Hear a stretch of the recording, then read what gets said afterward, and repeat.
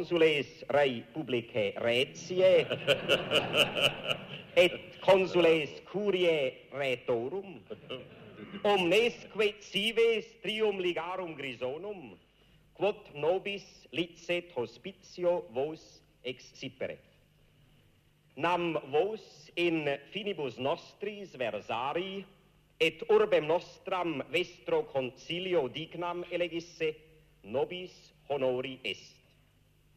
Ut Felix Faustum fortunatumque sit, quidquid his diebus inter vos disseretis, ex corde optamus. Good evening. Well, as all you good Latinists will have gathered, that was not a solemn pronouncement by one of the European bishops taking part in the symposium, but the president of the Swiss canton of the Grison welcoming the bishops in what used to be the language of the church. The laughter which came when the president referred to the Republic of the Reti, but that was long ago.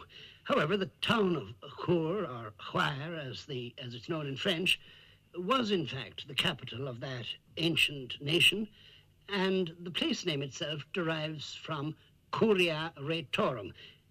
The appropriateness or otherwise of holding an assembly of bishops in a town called Curia was the cause, as you can imagine, of some discussion early in the week. But I think that everybody, bishops, journalists, and indeed another group of whom we shall be hearing later, all succumbed to the charm of this delightful place, where medieval architecture and modern Swiss efficiency form a blend calculated to please the most exacting visitor. And if that doesn't sound like a good piece of tourist propaganda for Switzerland, I don't know what to say.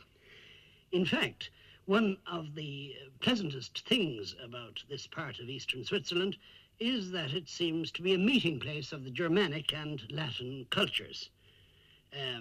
German, or rather Schweizerdeutsch, is the predominant language, but the Italian-speaking area is not so far away, and there are quite a lot of people working here from Italy itself, which means there's plenty of Italian to be heard, as well as French, of course.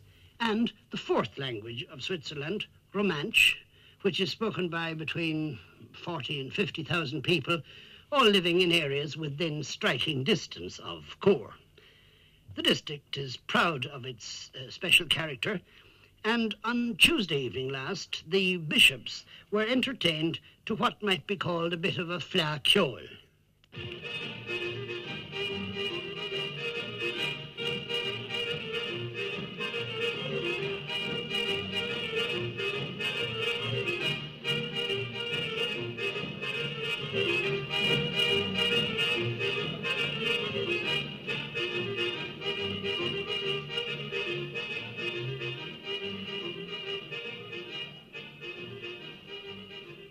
However, we mustn't spend too long on such sidetracks, however pleasant they may be.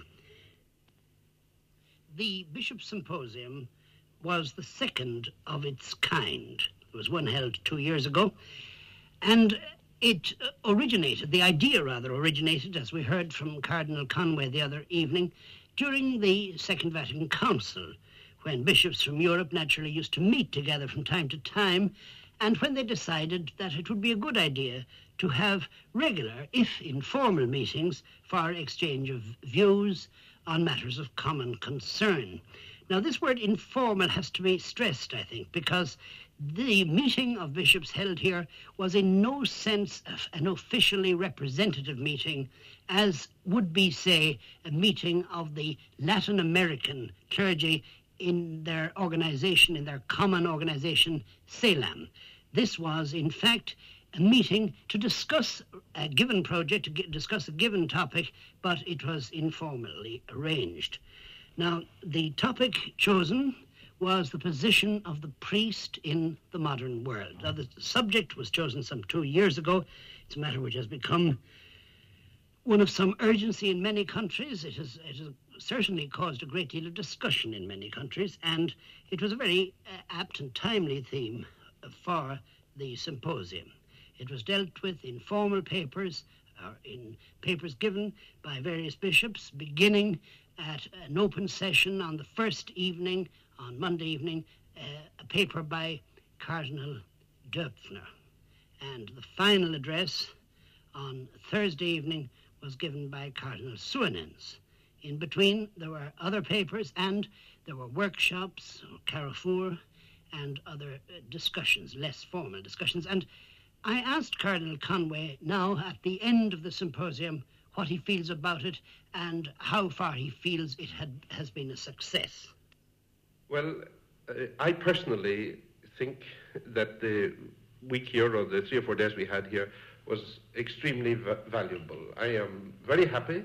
I wouldn't have missed it for worlds, and I could perhaps put it this way, that now I feel that I know incomparably better than I did on last Monday the feeling and the general ideas of European bishops about this particular problem.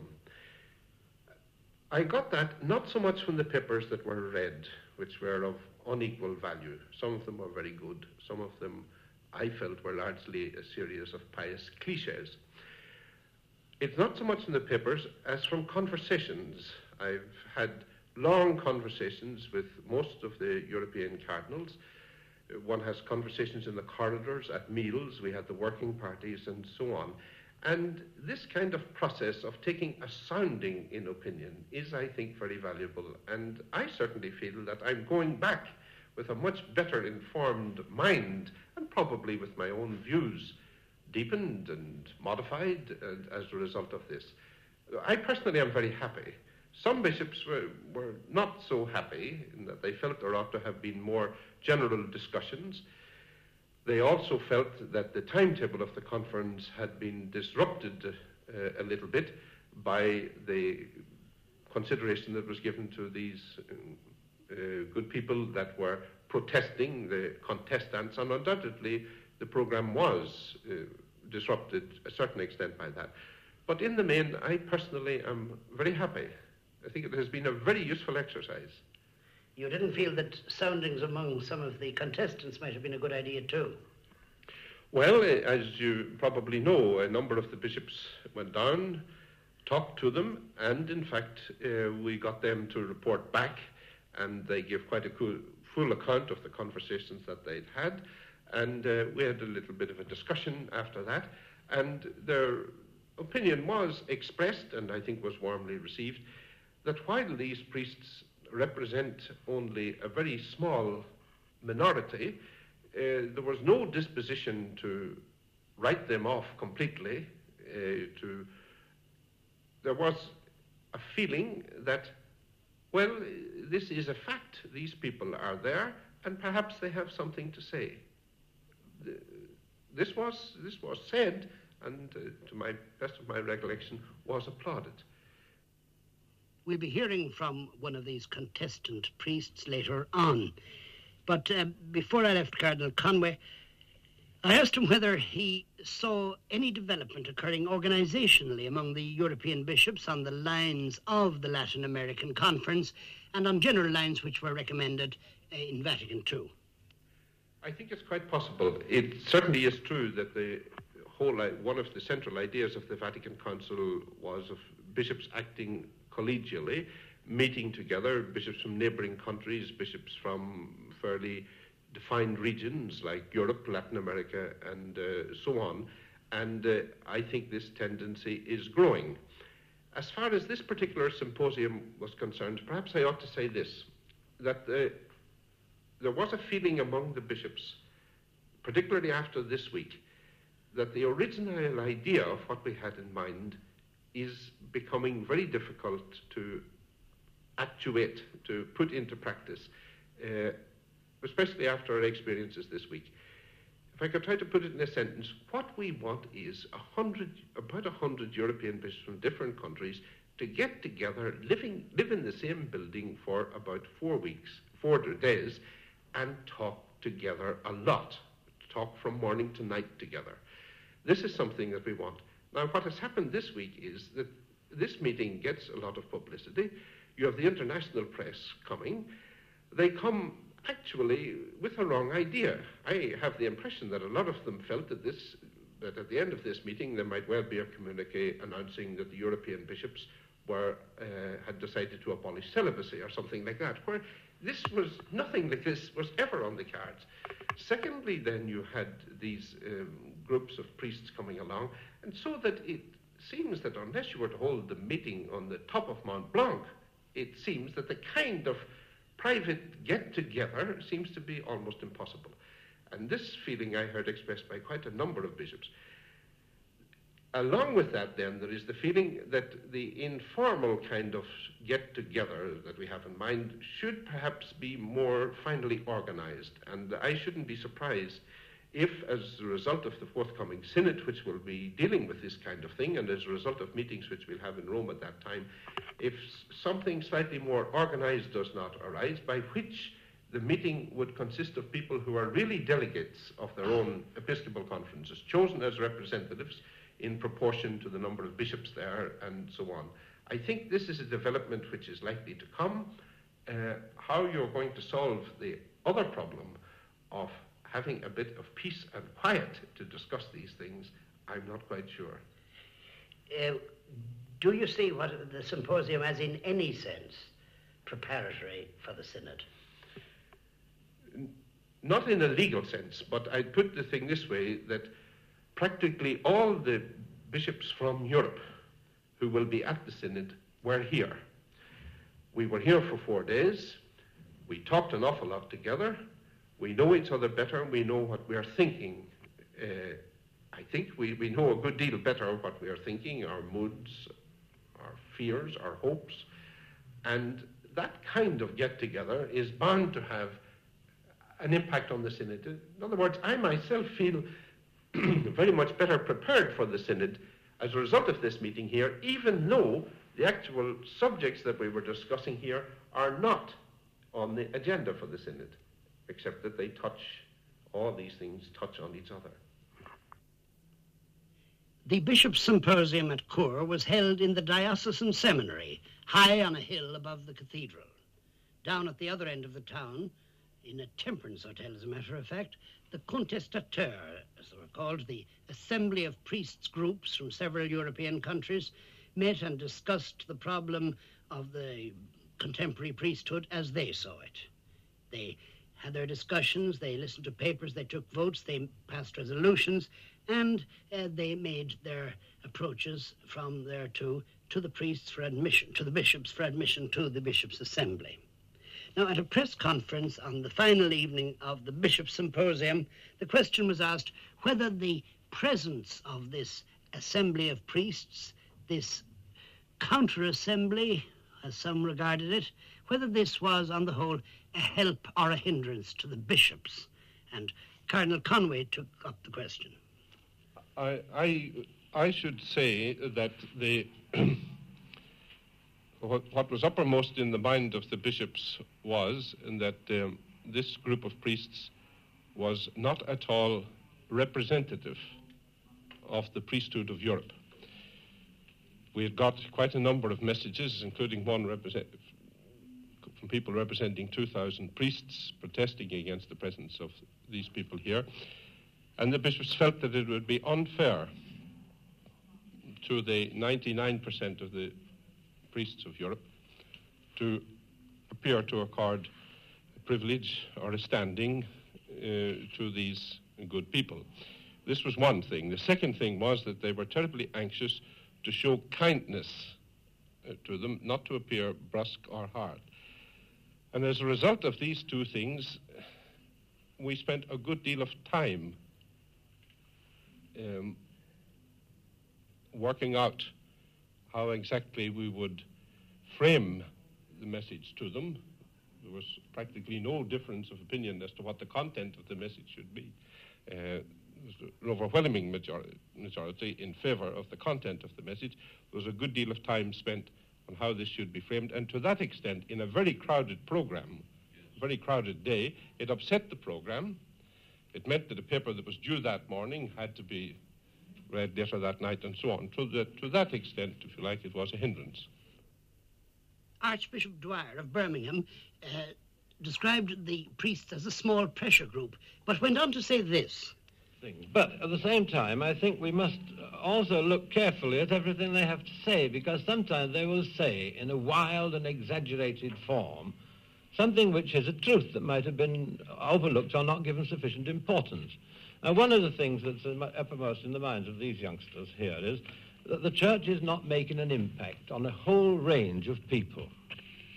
People who are not committed to a religion of any kind, the people for whom religion is irrelevant and so on.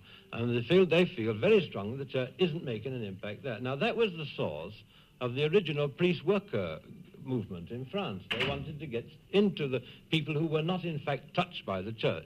And I think this is something we've got to look at and take very much to heart. And although it might be said in an exaggerated and wild form by some, it still remains a truth.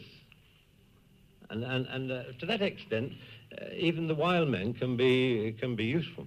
And were they useful at this symposium? I mean, was there a reaction? This will have to be the judgment of the people who heard what they had to say. I think, I would say at that particular point, evidently this is not a point that's escaped anybody with any sense. But still, it is a point which can bring one's mind back to it again and say, now, are we taking all the means we can to make a contact, make the impact in those circles of people who are not, in fact, touched by religion? Bishop Warlock of Portsmouth. 2 points. First, on the practical point about interference with the program of the symposium, it did, in fact, have the effect of reducing the number of planned carrefours, or time from carrefours, to about half what was originally proposed. I think there were originally to be 3 meetings, and there was one full one for a reduced period to fit in the shifted speech, and the third one this morning was crowded out altogether. So there is one effect it had. The other point I would like to make is I think that as far as one can tell from what contact one could make, a considerable variety amongst the people who had come here and were amongst these clergy. They were of very different backgrounds and different intentions, and it would be wrong, therefore, to dismiss all that they were trying to do and say under the same heading, even though I would uphold the right of private assembly, even for bishops. Yes. In reply to a question as to how far the symposium had actually helped to clarify the minds of the bishops on the issues discussed, Archbishop Dwyer said, I think it exists in one form or another everywhere, but it is certainly much more acute in some countries than it is in others. This is the first point I'd make. The second thing is this, that it also emerged that it's everywhere a comparatively small number. And the third point is that the great body of priests are still convinced of their worth and the spiritual worth of their priesthood, and are only disturbed there insofar as they wonder how far that particular vocation is being undermined by the violent and perhaps exaggerated, certainly exaggerated in some ways, notions of others. What I mean by now the wild and exaggerated notions is the notion that the priesthood as such is finished. In fact, there are those who would say that the church structures as such are finished, that there should no longer be a structured church, that there should be simply priests who are men like other men who have jobs and who occasionally preside over the Eucharistic assembly, to use their own words. And that this inevitably is going to reduce the church as we know it today to small and occasional groups. This would mean that the vast majority of those who are now down as members of the church would no longer be considered as such, and the church would be reduced very much to the mustard seed, to the little bit of leaven in the mass. To me, this is a wildly wrong notion, and I think that the great point about the Catholic Church has always been this, that it is not an assembly of saints. Somebody once said, speaking of another religious group, which I won't mention, that they had a great admiration for them, but the one thing they'd held against them was there were no drunks. It was too respectable. They were all committed. They were all wonderful. And so that's fine, but that's not the human race. Bishop Butler, formerly Abbot Butler, auxiliary to the Archbishop of Westminster. I should like to just come in on this point in as much as I think possibly I would regard it as creating a false impression to say that the malaise is restricted to a small minority. It is quite true that the extreme rejection of structures and so forth is, I think, confined to a small minority. But I think a great many priests who are faithfully going about their work, and on the whole with satisfaction, nevertheless feel that in the light of recent developments, especially at Vatican II, this whole question of the priesthood does need a real fresh theological examination. I think that is true. Bishop Warlock. I'm one of the ones who had to give one of these papers, and I think something I said then is relevant to this question which Mr. Horgan put, because I would argue that just as the role of the priest in the renewal of the church has to be seen against the background in the world in which this is to be achieved, so I've found through talking these last days that the variation in the acuteness of the problem is very much related to the variation in the condition of the country in which the priest is exercising his ministry. And that the kind of problem which, say, is experienced by a priest in Spain, even though basically the same as maybe a priest in England, is probably different both in intensity and in some way in the form in which the difficulty presents itself because of the difference between the two countries. And when we say that there is a difference between the different countries in the intensity of the problem, I think it is very much related towards the actual situation in those countries as well. And I think this emerged very clearly from these discussions these days, was a factor of which I personally had not been aware before this symposium. Well, perhaps now we ought to hear from one of the priests' assembly. Father Joost Reuten is a member of the committee which organized the meeting. He himself belongs to the Septuagint group in Holland.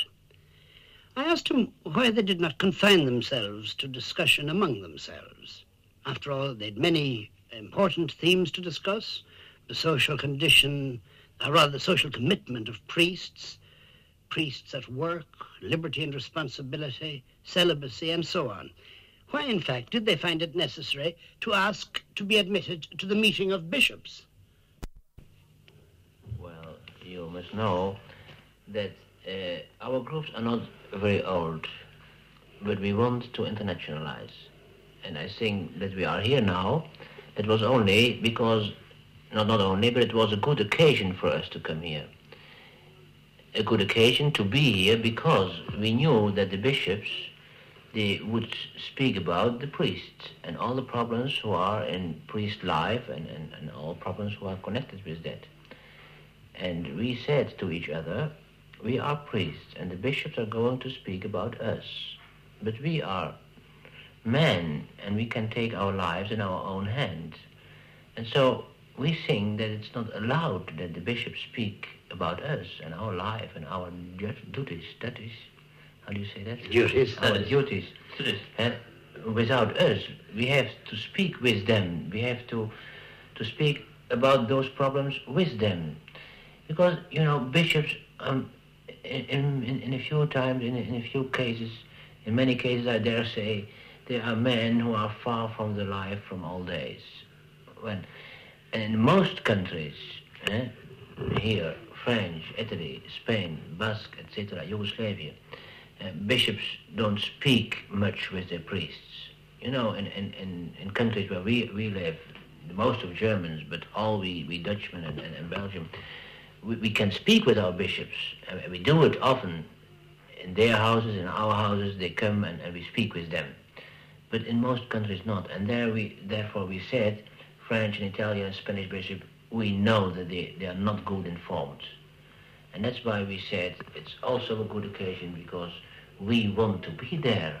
We want to help them with their discussions, because they spare time when they do it with us together, and not only thee and only we. We have to discuss together. It has been suggested, though, that the bishops might regard this not as a help, but as an irritation, as a hindrance, because, in fact, it could be said that they have a perfect right to discuss among themselves without you.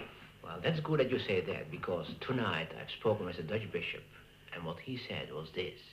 He said, there were only a few papers from the work you did there in your house in those days. But those papers we got there in our assembly.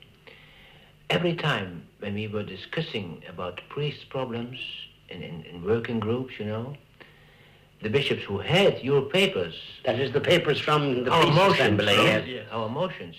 Every time we took those papers and we put them in discussion, and we discussed what you have written and what you said there down in your house, because we were not prepared for our assembly for the problems who are now, because in the last 2 years there came new problems every time, more and more, and we were not prepared to discuss them. But because you had your papers and your motions, it was helpful to us, and we discussed the points with your work. Do you think, though, even if this is true, do you think that it was wise to insist on being admitted and to take such a militant attitude about being admitted? But may I ask you a question? Was it militant? Well, it appeared to be militant. Yes, you can say. But I think we did it worthy, didn't we? We wrote a letter a few weeks before we came here, and we said to them, we want to be with you.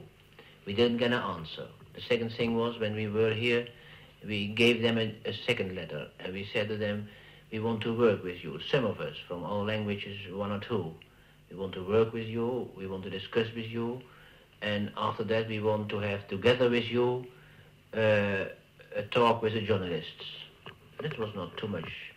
We asked that, and the answer we get was no, no, no. What we had to do? The press knew all, the people knew this. We had to say, well, it's good, Bishop, you say no, it's no. And wasn't it better to insist on this very important point that bishops have to learn, that they have to discuss with all the people in the church, priests and laity? Wasn't it good to insist on this? Because not only for us priests, you have to know that well. It's also for the whole church that we did this. It was not only for the priests. And because all the people who are with us, who live with us in our towns and our cities where we're working, they know that we are here. Well, they want that we insist on this question, because this is not the question only from the priests, but from all the people. It has, however, been said, and perhaps with some statistical truth, at least, that you are not representative of the whole mass of priests all over all over Europe. You're right, and we were lucky that in the first meeting, you know, I was there with 3 men to discuss with the secretary and those 2 other bishops. We were lucky that they began to say, well, we are not representing the bishops in our countries. We are only informal here, private. And so we could say to them, well, we cannot say we represent all the priests in our countries. We also more or less private. And that's why you can better ask us to come. So you felt that this was an informal group meeting another informal group. That's right. Nevertheless, the presidents of Episcopal conferences, however informally gathered, can be regarded as having some, and even bishops who aren't presidents of their Episcopal conferences can be regarded as representative institutionally of their churches, of their local churches. Mm-hmm.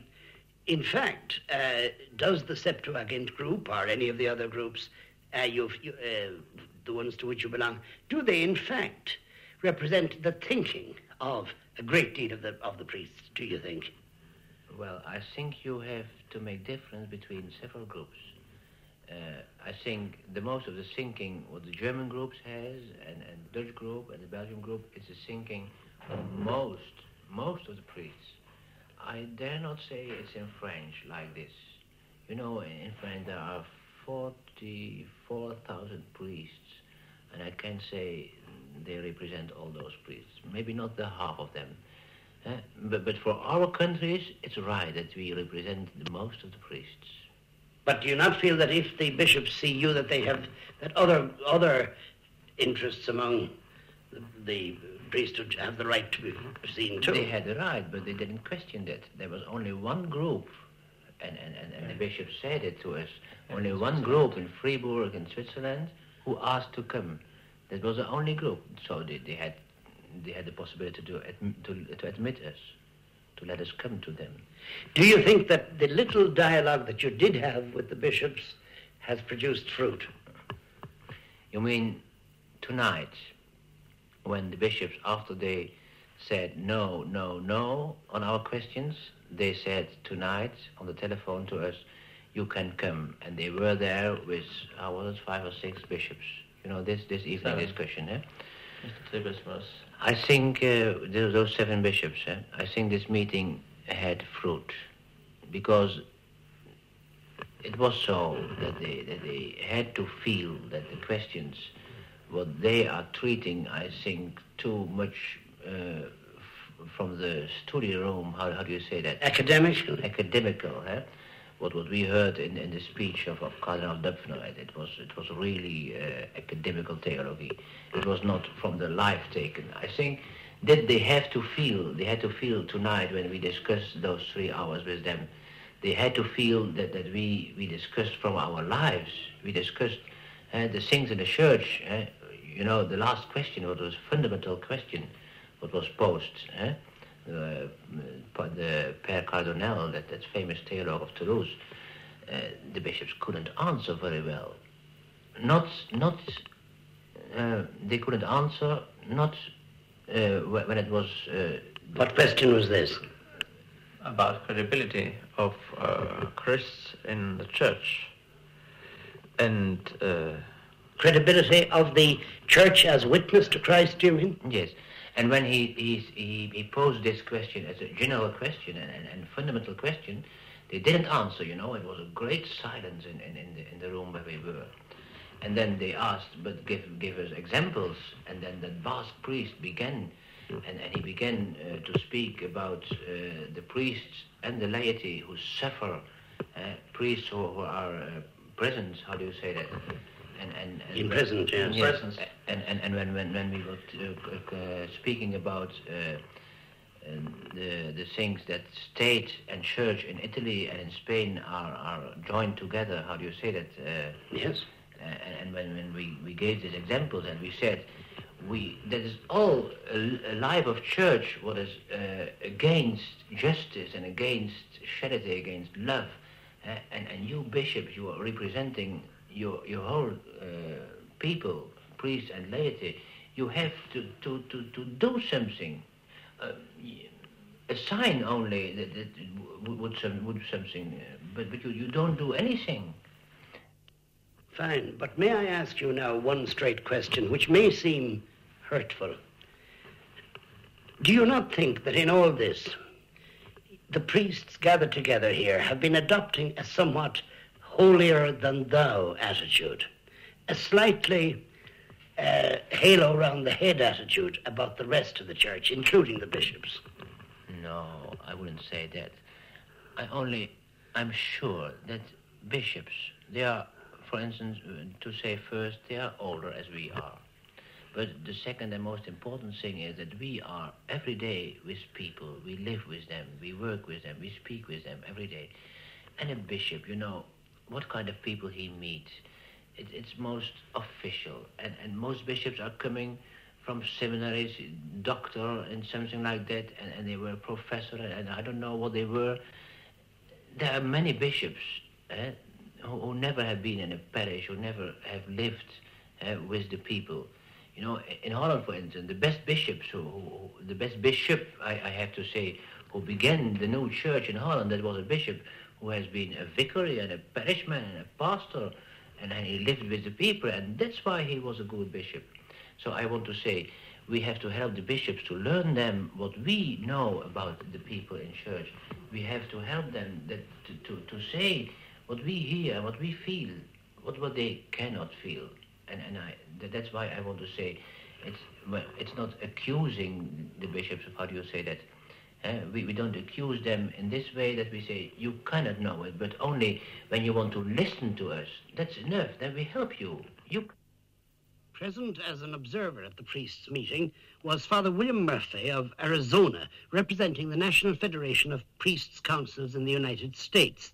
Now, this federation is undeniably representative of the American diocesan clergy. We represent priest councils, that's correct. There's no such thing as an individual in our particular organization. This is all post-Vatican II, in which there are two different documents within the Vatican Council that said that there should be a priest senate or council of priests within every diocese in the world, which is, elected and collaborating with the bishop and so forth, these different thoughts. So correct, this particular thing that I represent is an outgrowth of the Second Vatican Council that dictates decrees of the bishops themselves that this is how we should be functioning in an individual diocese throughout the world. So this is how we started in the United States, yes. Your federation is of representatives of these, we would almost say, statutory councils. That's correct. Yes. Now, the idea of having a national organization of such councils, of course, is not a Vatican II. This is not Vatican II. This is a particular American thing. I'm quite certain when I say that this is the only organization in the world of its kind. Having come to Europe now and been in Chur for the last week, I know there's nothing comparable to it in Europe. But your organization was interested in this Chur meeting of priests. Yes, because we do want to establish relationship with priest councils, federations, what have you, all over the world. And the odd thing is we've already got contact with South America and Africa, but there was nothing in Europe. In the case of South America and Africa, are you in contact with organizations then of diocesan councils, of these priest synods? Correct. Yes. But this is barely beginning, but we do have a little bit of rapport with them now, and until this point here, nothing in Europe. So here what has happened is that you've been an observer from a federation of official groups to a meeting of non-official groups. That's correct. And is it premature to ask you what your report might be as an observer? Well, of course now you asked me that I am a member of an official group. Well, I came over here hoping that there would be something like this in Europe. And this afternoon here, at the conclusion of this particular week and the confrontation that existed between the bishops and the priests in fact did decide to assemble into a permanent group. So the executive board that's been meeting this past week down here in Chur at the hotel did decide to become a permanent group, which means they're going to have to go back into their own individual countries, organize themselves on a more permanent basis to make the entire European group a more functional operation. Yes, but forgive my returning to this point, it would still in Europe be a federation of informal, unofficial groups. That's all this was here, yes. And that's what the new organization that this permanent committee set up today would have in mind, I take it. I would think so, because they want to go back and get more strength within their own individual countries, and yet they will insist upon remaining membership of mostly minority groups. They don't seem to want to organize an across-the-board federation representative of all the elements of their priests, liberal, conservative, so forth. They want to maintain their own identity as a liberal group, yes. Did you find the meetings you sat in uninteresting? Oh, most interesting. On the priest part, yes. Interesting, very, very interesting. The meetings at the end of the priests, yes. They were very open, they were informal, but certainly most open. And open to the press also, I think, was interesting. There was no such thing as a closed session. Now, did you find many things different to priest meetings in America? No. We came in very informally dressed. We introduced ourselves and we went to work. And they worked very, very hard, I might say. And I think I was asked this by several different American newsmen when I first arrived, was how do you feel about all these radical proposals that these priests are making? I didn't find them so radical. They're basically the same problems we're talking about in America. And this is one of the reasons I came here, to find these out. What are the problems in Europe? They're basically the same. Social commitment and... Well, this is a vital concern to the priests in America, to enter into the race problem and the migrant worker and the poverty programs and the prejudice and all these various problems. The social problems in America should be the vital problems that the priests are talking about, absolutely. How about the problem of work, this is, as far as I'm concerned... I mean, work as for a priest, we're a professional. The work of priest. This, as far as I'm concerned, is a peculiar French problem, which has no application in America at all. I sympathize with the French. If they want to do it, fine. You don't see any need for it in the States? Absolutely not. I would go the other way. We're talking in America about a shortage of priests, which means we can't afford to put anybody into a factory. First of all, I consider priestly work good work. I consider it truly work in itself. The things that I do, the teaching, the catechesis, the sacramental, everything I do as a priest, I consider this as work, very vital work, functional work. And so I see no reason that I have to leave my rectory, my priestly work, and drive nails or work in a bank or something. I don't accept that at all. The unity of the church must be the common aim of all. But there can be diversity in unity. Perhaps one of the main errors of Christian thinking in recent centuries has been to confuse unity with uniformity. Bishop Cathal Daly of Ardenne Clonmacnoise suggests that a certain diversity, a certain pluriformity, could be of service in the priesthood as elsewhere. One of the key words that we've had during the discussions of these days has been pluriformity, the need for pluriformity in the image and style of life of the priest.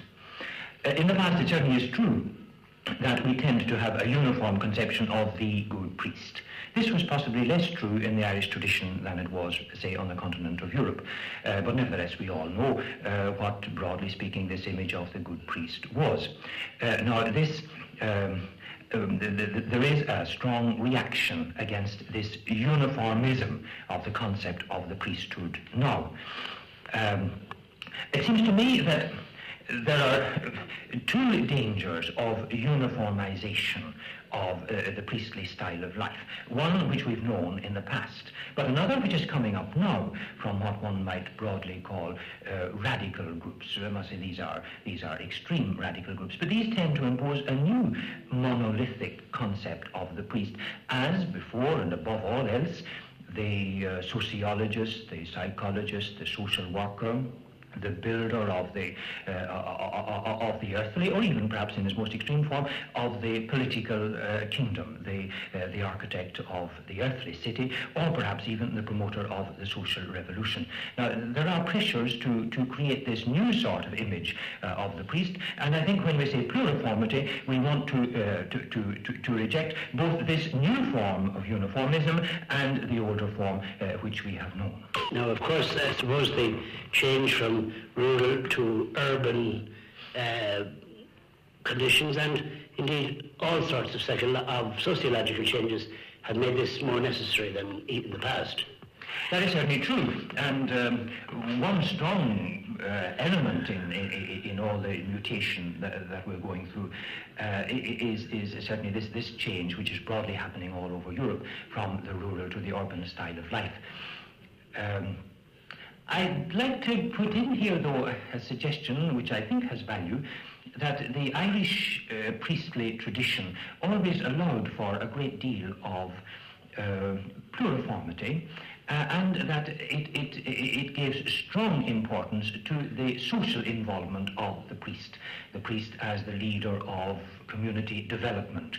I mean, if we think of who have been the, as it were, accepted types of priestly excellence in Ireland, we would think on the one hand, say, of a Canon Duff, who was a holy man, a saint, a man of intense and persevering personal prayer throughout a whole priestly life. But we would also think of people like the late Canon Hayes, and of people like, well, Father Eamon Casey, Father Mike Dyer of today, who are deeply involved in the building up of the secular city, if you like, or the secular community of social justice and charity and concern. And they wouldn't see this as in any way incompatible with their priestly existence, but or their cultic existence, to use the modern terminology. But they would rather see it as a necessary extension of their cultic work. They would see the community of charity and caring and cooperation as the inseparable concomitant of the Eucharistic and praying community. I think that what some of the radicals are groping for now in their reaction against the sacral and cultic image of the priest has in fact been verified in the Irish tradition, but without the sort of unilateralism that we find in certain radical circles now, without the sort of unnecessary and so regrettable suppression of the sacral and cultic role. I'm not saying that everything in the Irish tradition has been perfect, but I am saying that we ought to look at the problem of the priest today, not artificially, as it were, through the rather distorting lens of cultures different from our own and situations different from our own, but that we ought to renew it in the light of our own tradition. On the other hand, there is a very real problem, isn't there, about the difference between being as you've said, the leader in the sense of help, building up the community, and the leader, perhaps in the sense of the dictator, which has been part of the image too. Oh, absolutely. That's entirely true, and I should say that not everything in our Irish tradition of priestly involvement has been good. This, of course, has been partly due to social and historical conditions, that the priest was the only educated person in the community, and he was the only one who could give intelligent leadership. But this has changed, and I think the priests have welcomed this change, and broadly speaking, I think that the priests now don't want to dictate, but they do want to educate laymen to fulfill their proper role. I mean, I can remember when I was a young priest 25 years ago, one was all the time trying to make laymen articulate and to get them to come forward and accept their own responsibilities, and it would be very odd if, having tried for a generation to do this, we now regretted it when it happened. I don't think we do. In your notion of pluriformity and of many kinds of priesthood, if you like, or many styles of it, do you see at all that along with the geographical parish, that the man attached to the place, there would be a greater number perhaps of missionaries, of men not tied to a local situation? Mission, I mean, in the broadest sense, I don't mean mission from one country to another. I certainly do, and I think one can see the beginnings of this in some downtown churches, as we'd call them, in different cities, or as the Americans would say, inner city parishes, where the geographical population has very largely moved away to the suburbs, and where the congregation, the worshipping community in these churches is very largely a non-geographical one. People who come in for reasons of association with the parish, a sort of loyalty to the parish they've built up over the years. And I can see a very important role for churches and parishes of this kind in the future. Again, does your idea of pluriformity extend at all to having a married alongside a celibate clergy? Well, of course, this question inevitably came up in the course of the week. Mind you, it wasn't central in our considerations, and perhaps the fact that the concluding lecture did devote a good deal of importance to this might give a wrong impression of the dominant concerns of the week. We wanted the celibacy examined, certainly, but note that the word examine or re-examine the question of celibacy is ambiguous. You see, the immense majority of the bishops did want this examination to deepen and to renew the biblical basis, the evidence evangelical justification of, and the intrinsic suitability of the celibate life for the priest, in view of his identification with Christ, the great high priest, and in view of his total and irrevocable and unconditional dedication to the service of the kingdom. What we did notice in the course of our discussions was that some of the traditional justifications for celibacy do not seem to get across to younger generations now. So what we did want was a re-examination theologically and scripturally of this foundation of celibacy, and a new intense effort to communicate this sense of the value of celibacy to the younger generation of people.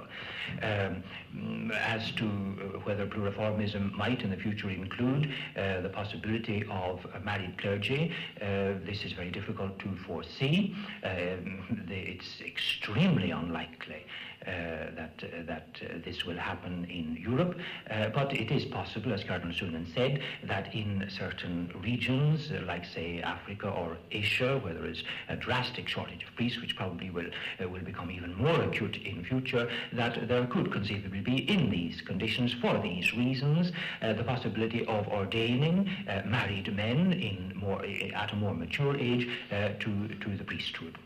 But this would be for a very particular, contingent, local reason, and would not entail any radical change in the present discipline on celibacy. No, I think that there are strong reasons now for reinforcing the concept of celibacy. There is, after all, the rediscovery of celibacy as an evangelical value by the Anglican and the Lutheran and Calvinist communions, which is a very noted fact of our time.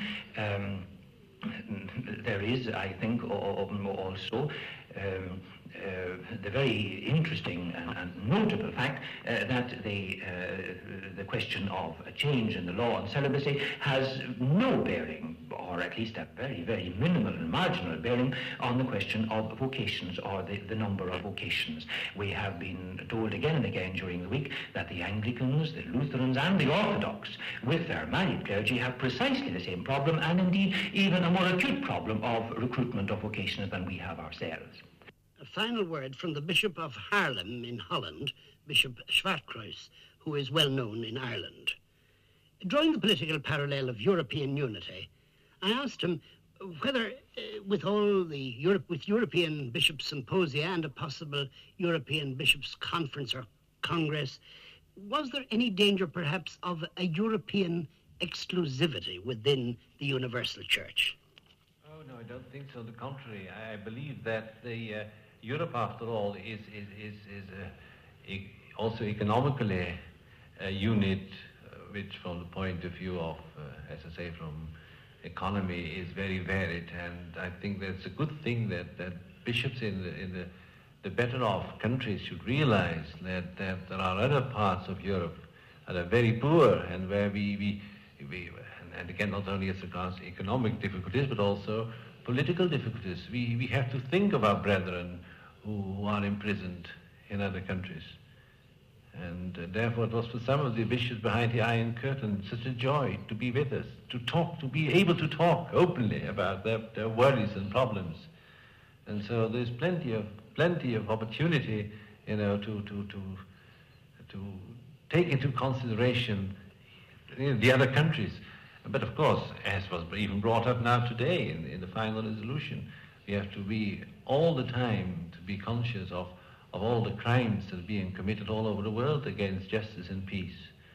Oh yes, we mustn't, of course, have put on blinkers and only look at Europe. We must have a wide outlook. But I think we have to start right, from the beginning and build up this sort of feeling of unity, not only in your own country, not only in Europe, but in the whole world. I mentioned South America as an area where the European Church might have special responsibility. Oh, yes, that's why I always feel that as a bishop, I have to send priests there if they want to go there.